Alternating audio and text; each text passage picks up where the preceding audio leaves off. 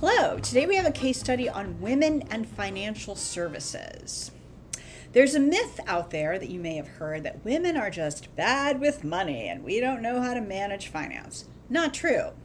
It turns out women are really good at managing money when they have a little bit of help.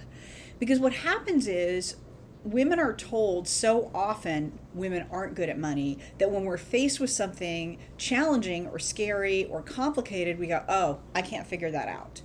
And if you ask women who've had that reaction, other difficult things they've figured out, they're complete badasses about it. They're like, yeah, I can totally do this. I know how to do that. So the deal with women in financial services is that we have an idea that it's hard. And instead of having faith and trust and giving a ladder to a woman about financial services, we just all kind of get defeated and go, no, it's a wall. It's not a wall. It's a window. And even if it is a wall, all you need to get over that wall is a ladder. And I promise you, you know how to find and build ladders. So what do you say?